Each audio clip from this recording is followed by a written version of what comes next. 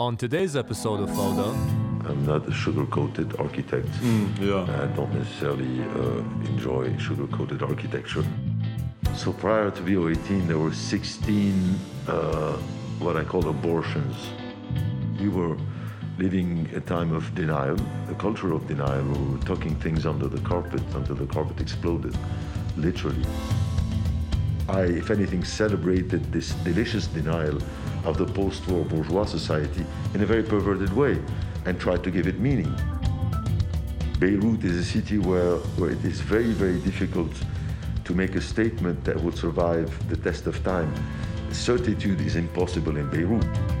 Me saying for the last 30 years that the war was not over and trying to formulate that through my architecture, through my buildings, not in a negative way, but if anything in a defensive way, turned out to be true.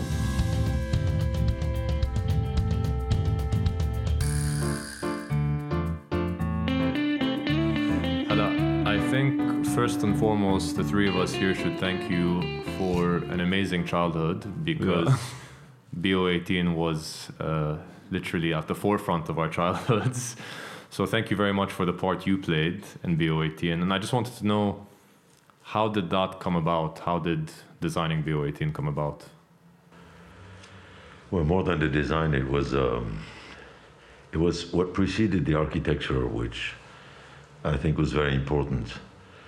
BO18 started with a great friendship, in fact, a number of friendships, and a lot of music, a lot of partying, very informal.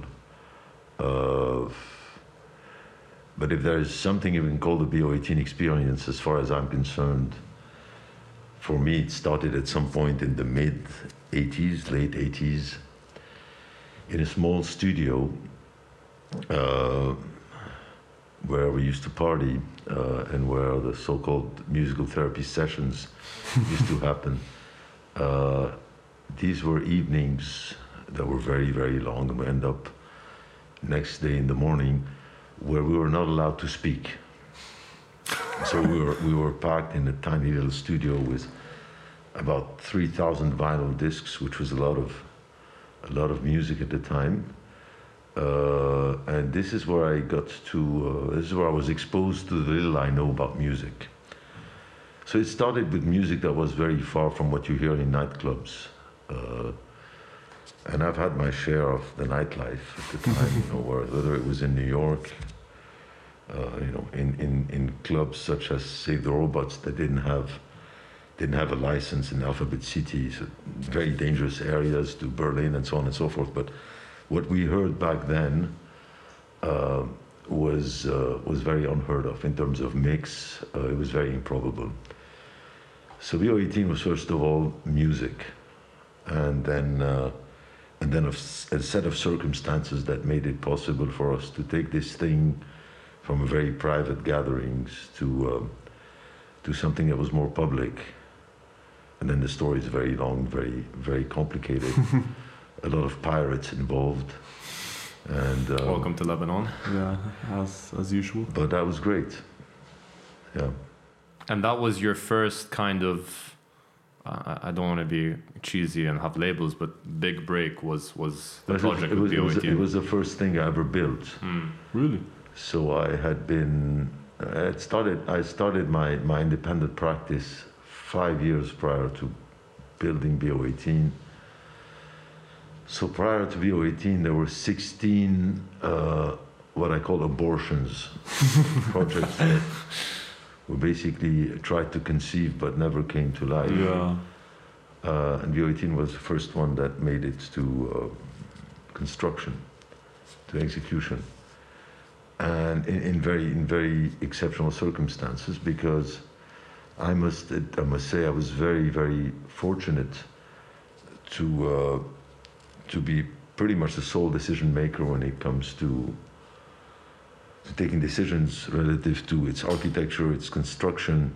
Well, there was a lot of dialogue with Naji, who was the man piloting the machine, and he was very central in establishing the scenario. And I'm talking about something that is way beyond architecture.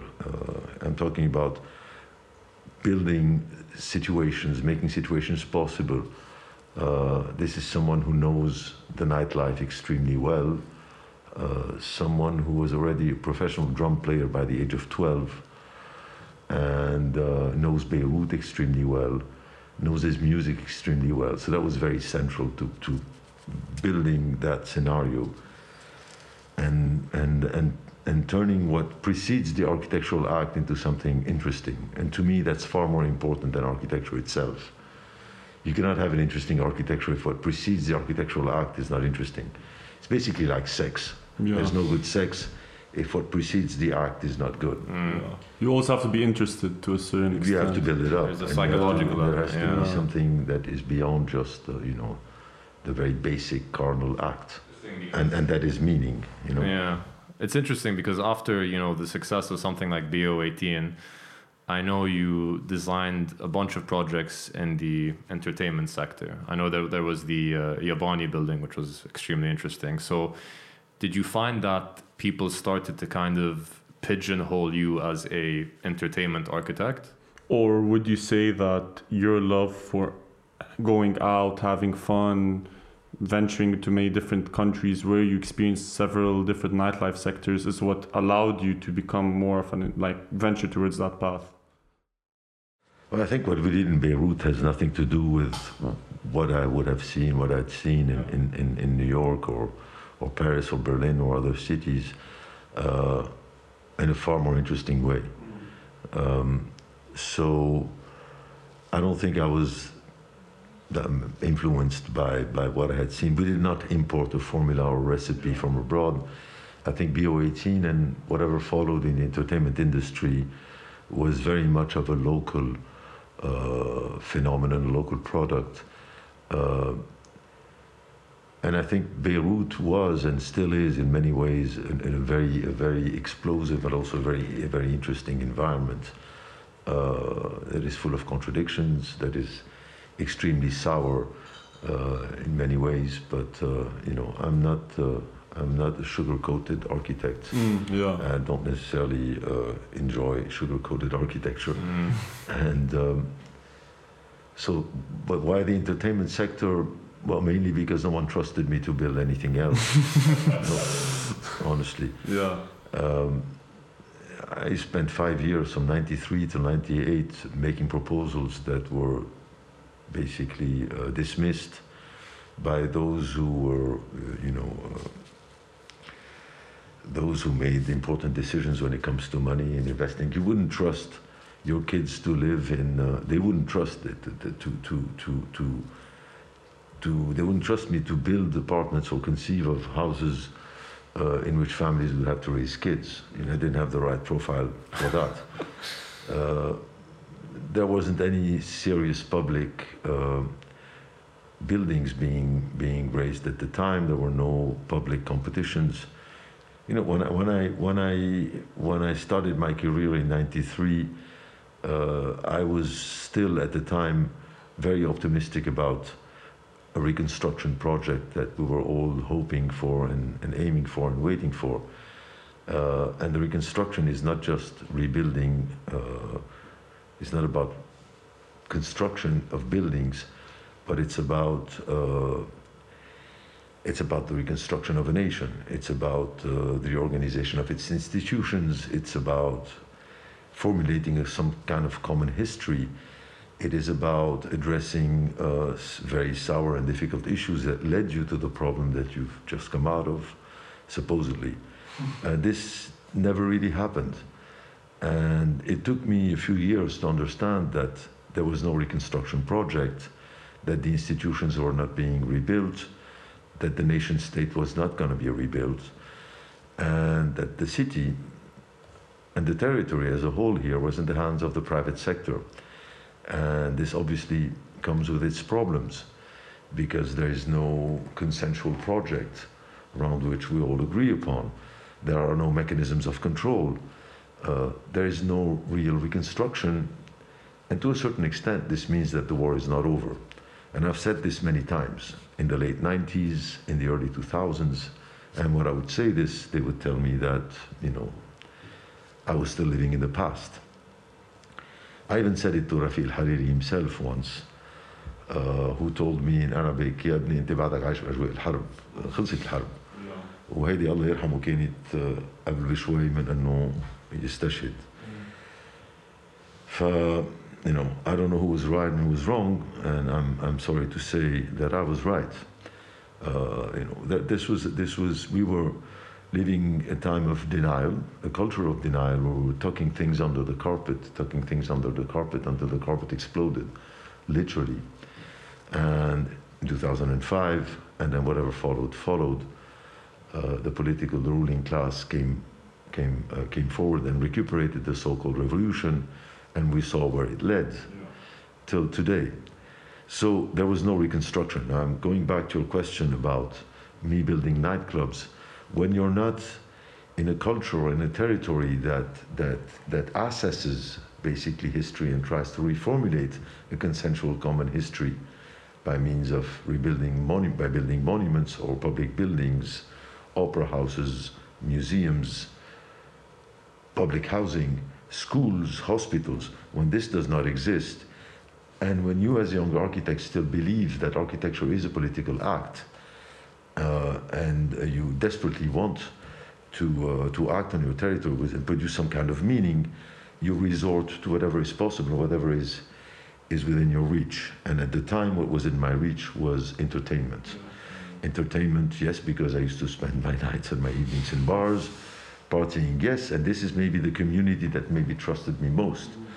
It turns out that the entertainment sector allowed me to practice architecture as a political act, and looking back, I think probably far more than what my colleagues did in Europe while building museums, libraries, and conventional monuments or institutional buildings, as they basically had to comply with a set agenda, had to comply with the values, at least the core, the basic values of the institutions that made these buildings possible or their commissions possible.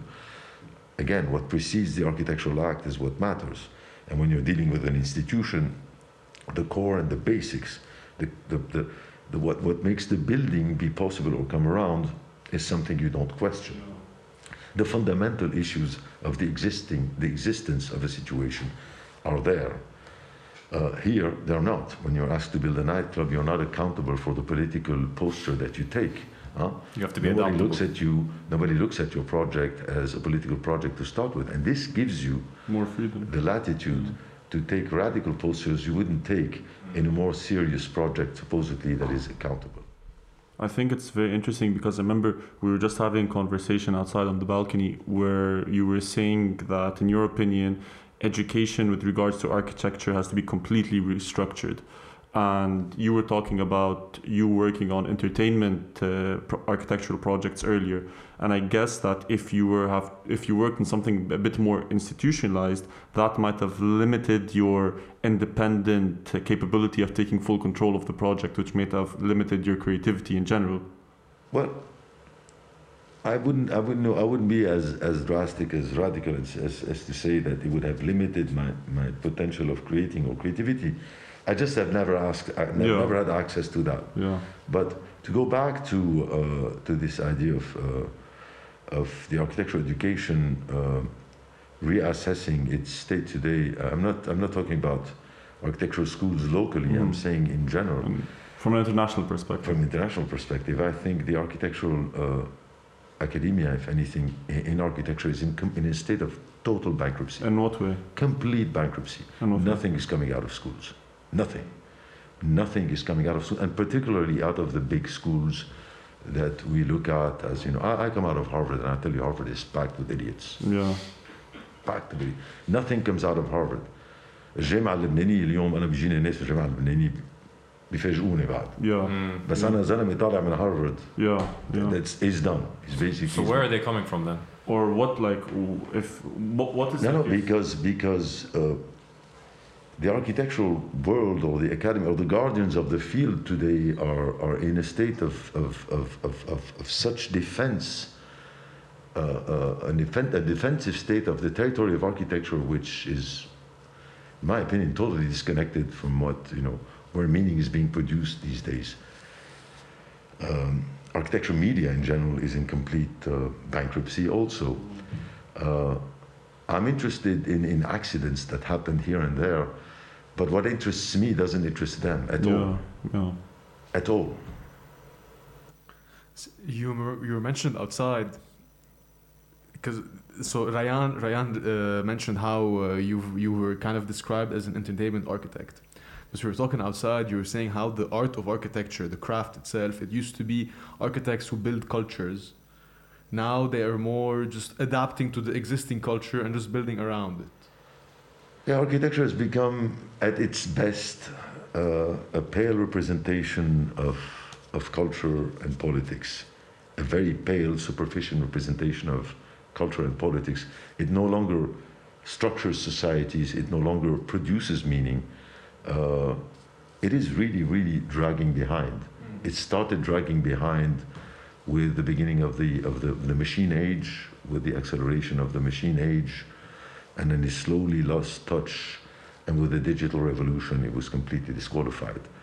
So today I look at, what I would qualify at its best are the architectural masturbation that satisfies the academics. I'm not one of those. But if I want to look at it on a small scale, I'm going to smallen the scale. Your works and all of the work that you did after the Civil War, let's say, in the entertainment field with the nightclubs and everything, they did kind of, in a way, shape the culture of the younger person of Lebanon. The younger generation. The younger generation, when you speak to anyone abroad who's, let's say, in their early 20s, even late 20s, I would say now, even 30s, they can almost describe Lebanon as a party place. It is a place where you go, you have a good time, you go out, you drink, you eat, you do all of that stuff. And if you want to look at it in that sense, you played a major role in making that thing happen. I didn't take the party literally as on its superficial level. Again, in the absence of the politically relevant architectural act and the conventions of architecture as we know it through museums and institutional projects, in the absence of that, and in my desperate search of meaning in the vulgar and in what has no political content at the outset, I tried to search for meaning where you don't usually expect it. If you look at B018, if you're referring to the entertainment projects, but I'll take you to other fields beyond the entertainment project. But if we're talking about the entertainment projects, you look at Central, B018, Yabani, they are not joyful spaces to begin with, in the sense that they're not necessarily comfortable to begin with. Central had to be modified the year after it was built.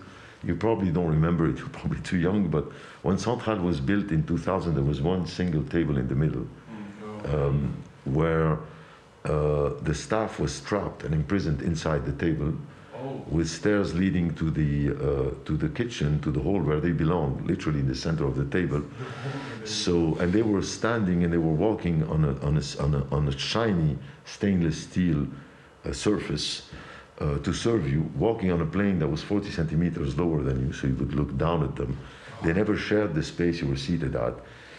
And it was 40 to 45 persons seated with very high back chairs, extremely heavy. It was a pastoral table, a very institutional setup with an absurdly high ceiling, very uncomfortable. People couldn't speak to each other. Some people hated it, some people loved it, but there was something very uncomfortable about it. Just like there could be something great about an uncomfortable movie, or uncomfortable piece of music, or a very sour dish that you eat.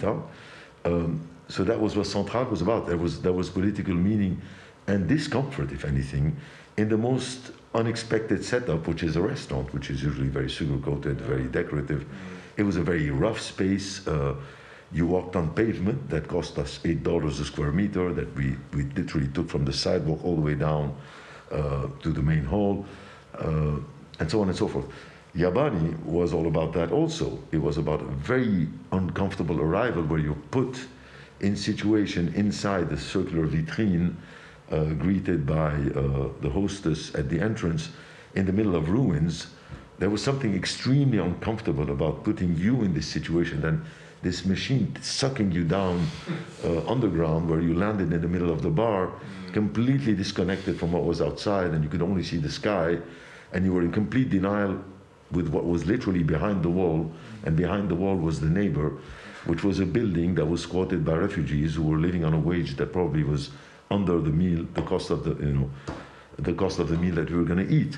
So there was something extremely also uncomfortable about that celebrated in a very perverted way, but perverted that situation, which was impossible and absurd to begin with.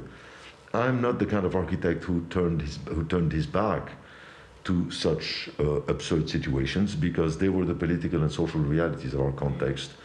I, if anything, celebrated this delicious denial of the post-war bourgeois society in a very perverted way, and tried to give it meaning.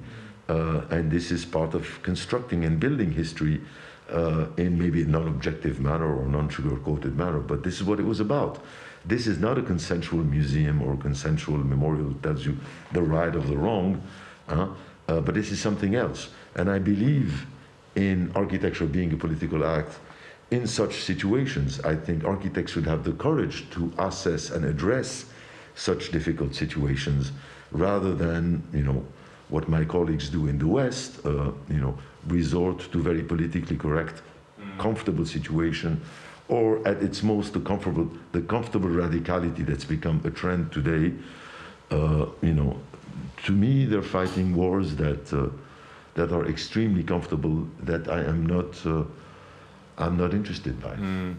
It's interesting that you say that. So you kind of thrived in the absurd. Like, you take two dichotomies, like, a building filled with refugees who are living on their minimum wage, and then you couple that right next to a very expensive Japanese restaurant, and that's kind of, like you're saying, very... That sits absurdly where it was at the time. And it's representative of Lebanon. And strangely, my building was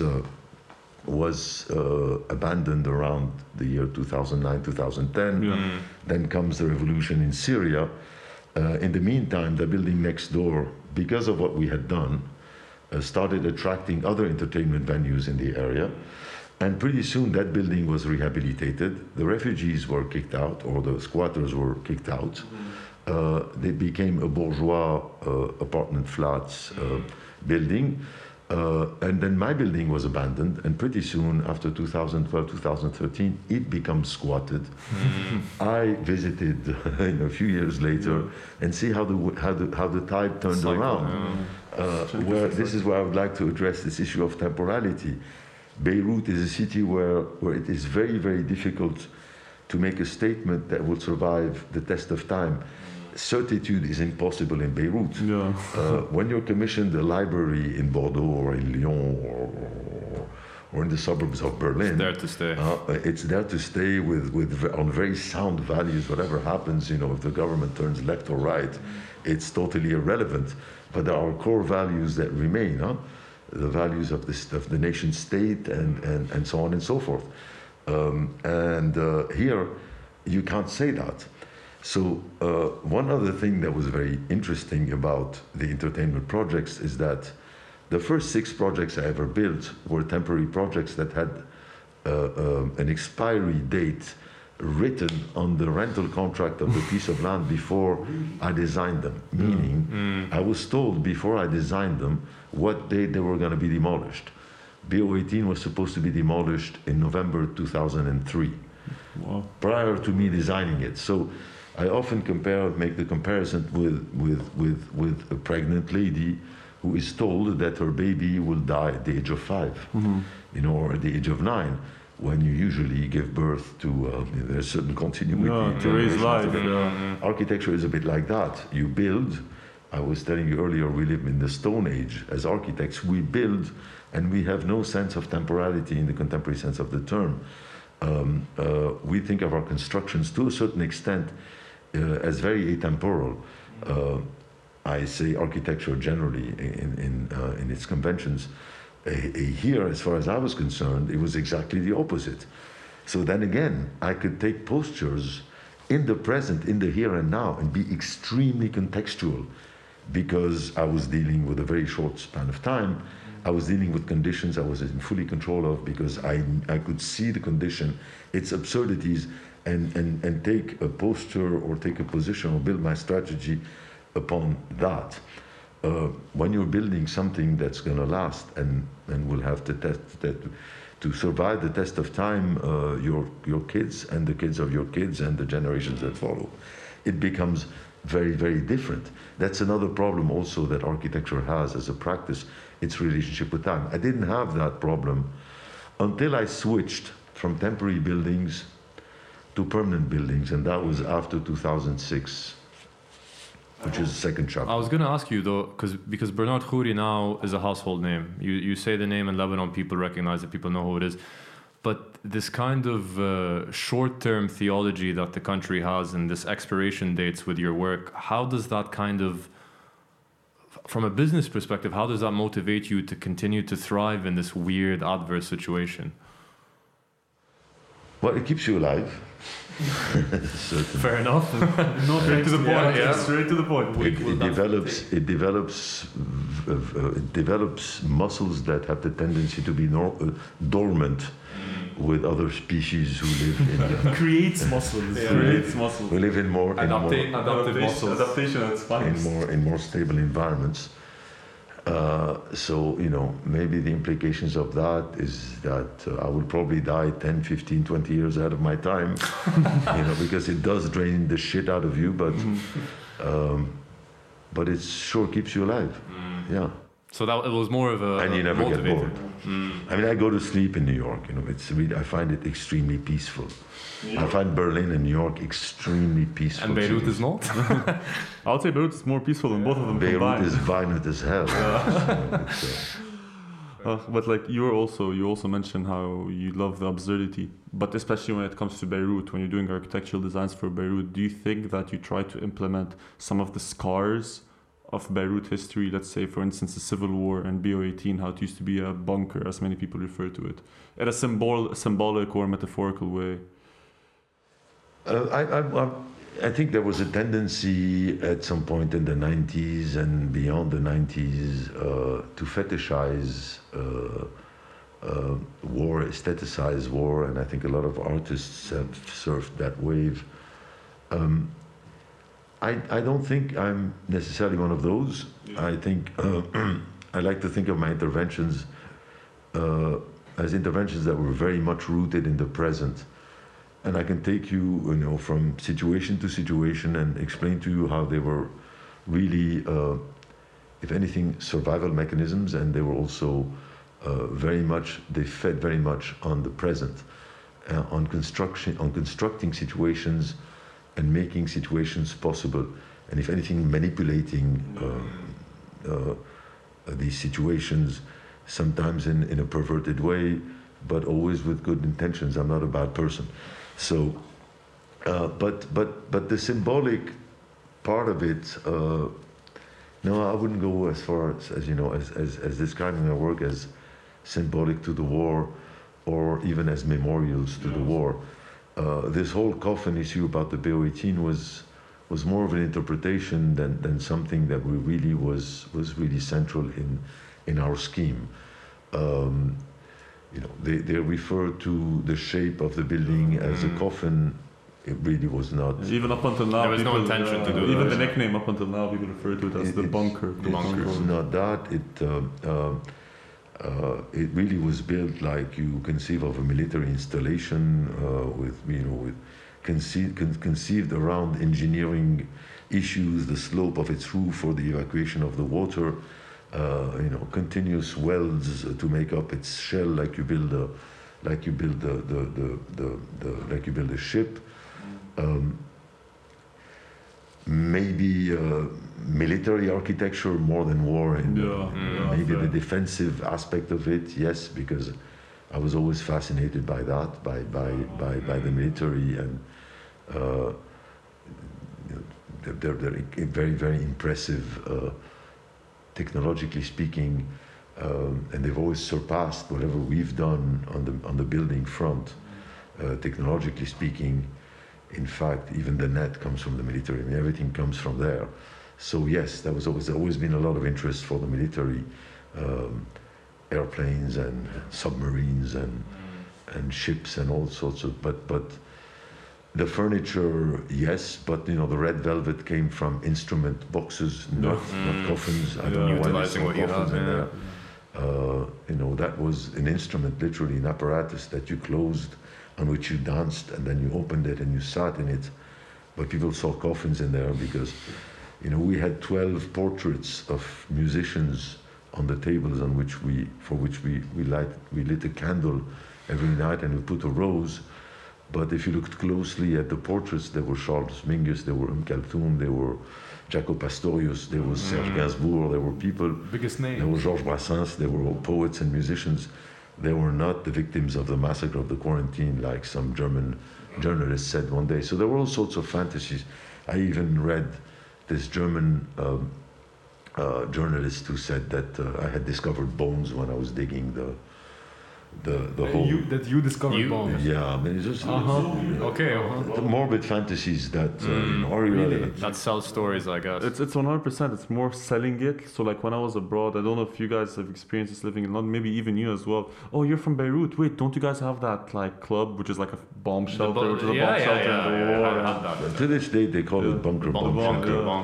What touches me most, and I've said this so many times, is my office is just it's very close to Beirutinians in the quarantine, and we work very late at night, and it's amazing to hear at 3, So you just finish working and go down at 3, 4 in the morning to hear the bass coming out of that hole. Yeah. It's like heartbeats coming out of a vagina. It's amazing.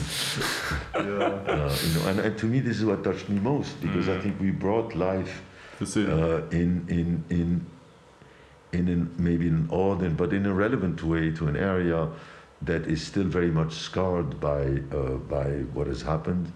Now more than ever. Not only the '76 massacre, of course, but many other reasons that kept this whole area completely empty, and it was bypassed as the city sprawled northbound. It bypassed the quarantine, and the whole that whole border of the port and beyond, which is supposed to be prime when it comes to urban condition or real estate, to talk more in commercial financial terms. It's very strange that this area, I drive out of my office in 2-3 minutes, I'm smack in the middle of the city center, yet this area is still, no one's there except the slaughterhouses, the garbage company. Pre-industrial. I wanted to ask, why do you think that is? Because like you're saying, it is, why was it not gentrified? Not that I'm complaining. You dig underneath the fabric of the city is the parcels, the ownership, the parcels, and you understand the city, the history of the city. Its DNA is in its parcels. And we did at some point at the UB with Georges Arbide back in 2012, we did a research studio where we took a chunk of the city that I knew extremely well from my childhood, and we studied from the end of the Ottoman period till today at 10 years increments. We studied the parcels, what we call in French le parcellaire, and you see how it came around and how it basically they got subdivided and cut, and what was the content of those at every 10 years, and you really understand the history of the city through that. I suggest you do it at the quarantine. It's fascinating. It's fascinating, particularly the Forum de Beirut and where the BO18 is located. It is scary, literally. And this is where the real story is, and it lies. So when people tell me that, I danced on graves, I smile. These people, whatever floats your boat. Yes, I danced on graves, but it goes beyond that. Yeah. And there is much more political thought behind the project and the superficial bullshit that they try to sell or they try to sacrifice me for. Yeah. It's a shame because that area, Quarantina in general, you're talking about its significance, and even from a perspective that we don't know, like I didn't know such historical significance behind the area. Same. And now it's suffering probably more than ever, being so close to the port. And obviously your office was there, and we were talking off camera, and you told us that there were some damages as well and took a certain period of recovery as well. But I just wanted to ask your opinion on the destruction that happened, seeing a lot of your projects destroyed, seeing a lot of, like you've referred to your as an architect, it's your baby. Kind of from that perspective, what is the loss from that kind of angle? Well, we have 3 buildings that were very severely damaged by the blast on August 4th. 2 of them were the closest residential buildings to the blast. And they are almost on every single shot that you see we've been there. Of the port and the damage that was done to the port, because they're literally there, and there are 2 towers. They're side by side. A bit further towards the center is facing the Beit Kateb, the Phalangist Party's headquarters, a building we had just completed, which also got severely damaged. So those are the 3 towers basically facing the port, and there were all 3 of them were very, very severely hit. But before I talk about them being hit, it's interesting to see, and we went back at the office to the descriptive text of, in fact, two of the three buildings, and it's very interesting to see that even back in 2008, I start describing the 450 building, which is facing Beit Kateb, by saying Beirut is a port city, and that building starts. The whole architectural strategy starts around the relationship between that building, its fabric obviously, but the port mainly, and it's very visible even in its articulation. The same applies to the 2 others. They're very much articulated around the port, even how they commit to a grid that is a result of the port. In their colors, they very much address the port, and their cranes, in their scale and the abstraction of their cubical shapes, they address the port. Even, and I hate to say that, but even at the representational level, at the metaphorical level, they very bluntly replicate the port and echo the port, as if, well, even formally they do. Saifi 450, has cranes all over it, has big cubes, is an assemblage of shapes that are very much in dialogue with the port, before being in dialogue, before reflecting the fabric of the city at its proximity, going all the way back to February 1976, the Black Saturday, it facing the Phalangist Party headquarters, its proximity just a few meters from where the demarcation line was and where Solidaire or the Green Line started. It is a fortress, very much a defensive building, unlike many others or many other residential buildings that did at the same time, which were very much open to their neighborhoods, which had no skin, which were completely naked. This is a fortress that takes a defensive posture. At its entrance is a replica or a chunk of a replica of an Apache helicopter with a devil's tail and a huge mirror, retroviseur, I call it. So it's full of apparatuses and mechanisms of control. The control room of that building, which is usually tucked 3 stories underground, full of screens, where you control every point of entrance and every sensitive point in the building, is located in the military cockpit right at the entrance of the building. This was a defensive building, literally with a military, not only language, but strategies around, its logic of construction and its organization. And it addresses the port, and bang, I mean, what the hell? The what is called Skyline, I hate the names they give them, but I don't choose them, they're very commercial. That building had 2 cannons literally pointing towards the sea being a new demarcation line. As my friend Ziad Antar says, and it's very true, the demarcation line today is no longer east and west. The port today has become, and our relationship to the sea has become a very sensitive point. And in a broader political discussion today, our new demarcation line is the port. And our ability to open up or not open up, and whom we're opening up to. These 2 cannons had a lot of significance on that building, besides the fact that they were just projectors, but they're very visible. And you could see them entering Beirut, and they were very odd. And a lot of people were against me putting them up there. And it's very strange to see that these buildings were the first that were hit by the blast and the explosion of the port. It's as if it was their destiny. And as if, me saying for the last 30 years that the war was not over, and trying to formulate that through my architecture and through my buildings, not in a negative way, but if anything in a defensive way, turned out to be true in many ways. It's extremely surreal that you kind of, built these kind of battlements facing the sea, and as if there was some level of foreshadowment. The coincidence, man, it's great. They literally got But they're not metaphorically put in use. They're not a coincidence. That's what I'm saying. They're not a coincidence. Yeah. It's just like they are circumstantial. They're the result of not only me but those who were with me on these projects. Because I'm not the only one intervening here. There are people investing. There are people who, and I want to salute the developers behind these buildings who, at the end of the day, are not building memorials. They are behind financial ventures that are usually short-term. They're catering for bourgeois people, housewives and very often nouveau riche clientele. They are not supposed to take these kinds of postures and risks that could, scare off a clientele who might be looking for sugar-coated, lifestyles and that kind of crap. We didn't do that. And I say we, not me, because what is beyond architecture, I had a client of mine from abroad, I do work with him abroad, developer who visited Beirut a couple of years back, and I take him on a visit. We had just completed this building that some people call the banana, the ship, the whatever. You know the one I'm talking about. The one next to Jisr Yes, they call it the factory lofts building. Yes. Oh, yes. Others call it the ship, the banana. It has many names.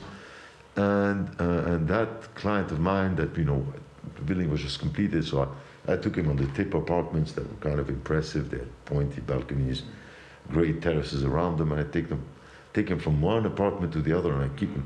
We tour around for 2 hours. He doesn't say a thing, and then we're in the car, and we're driving back, and I'm like, why isn't he congratulating me? I was very proud of what I'd done, and at some point, very honestly, he turns around and looks at me and says, I'm sorry, I don't think I should congratulate you. Don't be mad at me. I should congratulate your clients, those who made this possible. This is a developer who has a lot of experience. He's done some quite daring things with me in the past, but couldn't believe that a developer would go as far as we had gone. So it's very important to understand that architecture is not an autonomous discipline. We're not alone here.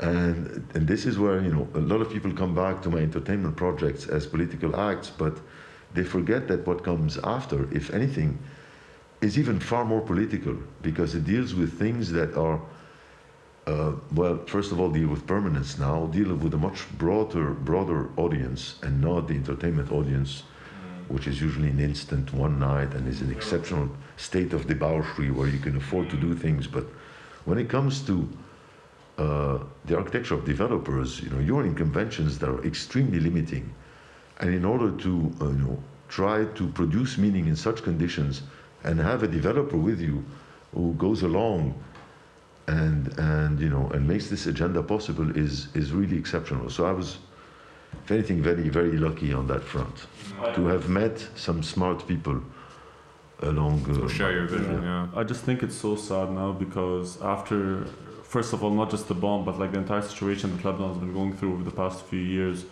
I think that now you have a mass amount of people that are exiting the country and that are traveling abroad and leaving. And I just feel that developers, for instance, and people that are going to be funding such projects is going to be much smaller than it was, let's say, 5, 6, 7 years ago. And then the amount of clients that you have that can afford to constantly purchase property in these buildings is probably diminished right now. So wouldn't you say that it's a bit sad because you won't have as much opportunity as you had maybe back in 2014, 2013. In regards to rebuilding rebuilding, or just if he wants to, take a risk, start a new project? Well, I think it's definitely the end of an era. We lived a bubble that was not very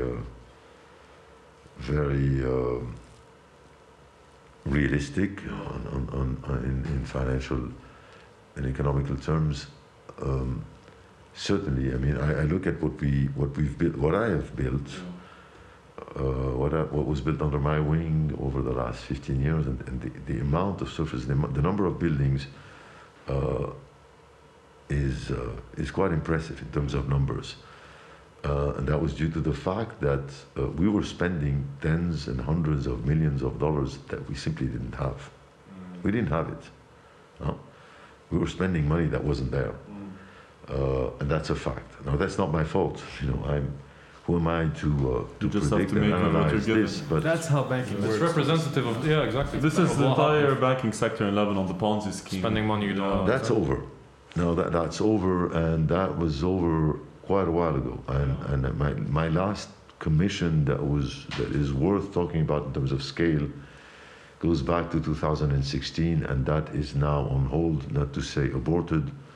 These people owe me a lot of money at so this you point. still didn't receive that money from 2016 up till now? You still have I have basically finished missions that had been started prior to that, because we work on missions sometimes that go on for 4, 5, 6, 7 years. So by end of 2019, we're pretty much done with all the local files. And since then, we've been working abroad, which usually is around 50% of our volume. Yeah. Today we're down to that, and locally, as far as 2020 is concerned, zero. There's nothing left. So for instance, you've seen the architectural damage that has happened to the city, especially in areas like Ashrafiyeh, Mar Mikhail, Gemmayzeh, Badaro, etc. How can we get funding in order to rebuild most of the damage that has gone by? Is that even an option? Are people willing to fund? Yeah, what's the process? How can you fix the damage? You'd be surprised. No, I hate to say that there's something positive behind all of that. It's sad to say it, but let's look at the positive end of things. A lot of these buildings, but the big stuff you see, was insured, and which means it was reinsured, which means it was reinsured at 90% abroad, which means that there are billions, hundreds of millions, if not billions, of dollars that will come, of foreign currency that will come, that has to come and will come. In order to repair them? Just from insurance and reinsurance. There is that. So that will save the new developments at least. And the few that had the luxury or the means to insure themselves. Now the problem is those who were not insured, and that's where the biggest problem lies. Which is the old Beirut segment. And that's usually the structures that were not necessarily close to the blast, but were not very sound because they were built. They were not built according to seismic regulations, and the REMLI structures are very, very sensitive and not very, very solid. But there's been great work done by NGOs and local, very spontaneous efforts. I think very impressive. So there will be a lot of help also on that front. I trust that very soon, probably in a year or less, most of the traces will be gone. Really? Yeah. That's very optimistic, but do you think you would continue to work on a large scale in new projects over here, or would you continue? Because as you said, now most of your projects are based abroad. Yes. Do you think would you want that to continue, or would you want to create? Well, I prefer to work here, obviously. Yeah. Because first of all, I have full control over my architectural missions here, up until delivery. So I don't depend on a local, and I don't have to let go at an early stage, and which is very painful. So I have much more control locally. I think it's a very, Beirut and Lebanon in general is a territory that is very rich. It keeps you alive, as we said earlier. But I don't see in those circumstances any new work for us coming any soon. But I'm excited about the rehabilitation that has to be done to at least a couple of buildings that were very damaged. where we're thinking right now that it's not necessarily a rehabilitation in the limited sense of the term, that these buildings shouldn't necessarily be rebuilt exactly as they were. You could modify a few things. Because we would be in complete denial of something very important that has happened. So this may be an interesting negotiation now, not with one single developer who is managing an agenda, but with sometimes 100 co-owners, with people who think that it should be pristine like it was, as if nothing had happened, or others that are more willing to engage in another kind of dialogue. So there is another negotiation which could be exciting and full of another challenge that won't be easy to win. What about preserving? Because obviously those areas, it's there's a mix of gentrification with these new skyscrapers and big buildings, but there's also a very romantic side, which is the old Beirut, the older buildings, the heritage that have been around. Those are essentially destroyed. So how do we maintain the preservation of the basically traditionalness behind all of that while also rebuilding the area? Is it possible? Can we do it? I think a lot of the heritage buildings, if not all of them, should be at least rebuilt, because we've lost a lot of those structures prior to the blast, after the war itself. So they were not necessarily conventional acts of destruction, but they were. The destruction of the development of Beirut was far more violent than the actual damage of the war. So the few that are left should be preserved. Now, there's preservation in the conventional sense of the term, meaning rebuild it as it was. I'm not against that if it's well done. For the alternatives, it's very difficult. And I don't think you can apply that as a norm, because we've seen a few attempts. I don't want to point at anyone or any particular failed attempt in mass, but we've seen the Disneyfication of ruins, and that is absolutely catastrophic. I don't think that's what I've done with Centrale. I think Centrale had a certain credibility when it came to the violence of our intervention and the way we've articulated it. But we've seen after that the monkeying of that, and the Disneyfication of war, whereby we retrace and we simulate bullet holes in walls, and we install false prophecies on a facade, and it looks absolutely ridiculous. So I'd rather not go there and resort to more conventional rehabilitation in the very conventional sense of the term, rather than bad alternative approaches. But you still have hope. Sorry, it seems like you still have hope for this country, in terms of rebuilding and. I don't know if I'd call it a country. I don't know if you could ever call it a country. Sorry, you still have hope for this geographical location. As a country, I don't think we've ever had a model where we were a proper country. Well, it depends on what kind of environment you're looking for. I don't think I can. I told you earlier, I would go rest in New York and Berlin, but I wouldn't be able to stay there for more than a week or 10 days, because you sleep, but after a while you get bored. So interesting. I'm not used to being this happy. No, it's so weird how you say Berlin is super peaceful, or New York. I know Berlin. I lived in Berlin. I know what I'm talking about. In the late 90s, I know Berlin extremely well. My first project abroad was in Berlin. Berlin in '99, when I worked in Berlin, we had a very important project in Berlin. Was far more radical than the Berlin we know today. And I found it extremely peaceful. Fair enough. Such a peaceful place. Yeah, I know. Such a sweet place. I think because we know Berlin as this very intense nightlife, exactly, and you go in at 10 a.m. and you leave at, I don't know what God knows, 3 days that's later. Easy, take a pill and then you that is easy. You can stay up for 3 or 4 days in a row anywhere. Even in Kharajed you can do that. Essentially, but I can understand what you mean. You can sleep easier there. Here, it's literally it's gotten to the point where are we waking up tomorrow? But it's good to see somebody who's, kind of the embodiment of Lebanon and Lebanese architecture and nightlife and so many more different aspects kind of have hope and a bit of optimism, because I think at this point we can't afford to just be completely pessimistic. So, from our end, we really want to thank you, because I think we came off as very intellectual, and we are not in the slightest, but I think being around you definitely helped.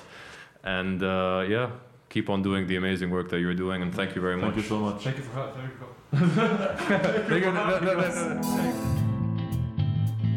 Thank you for listening to this episode. Please make sure to like, follow, and subscribe on Apple Podcasts, Anghami, Spotify, Instagram, Facebook, and I'm Sabal. Thank you.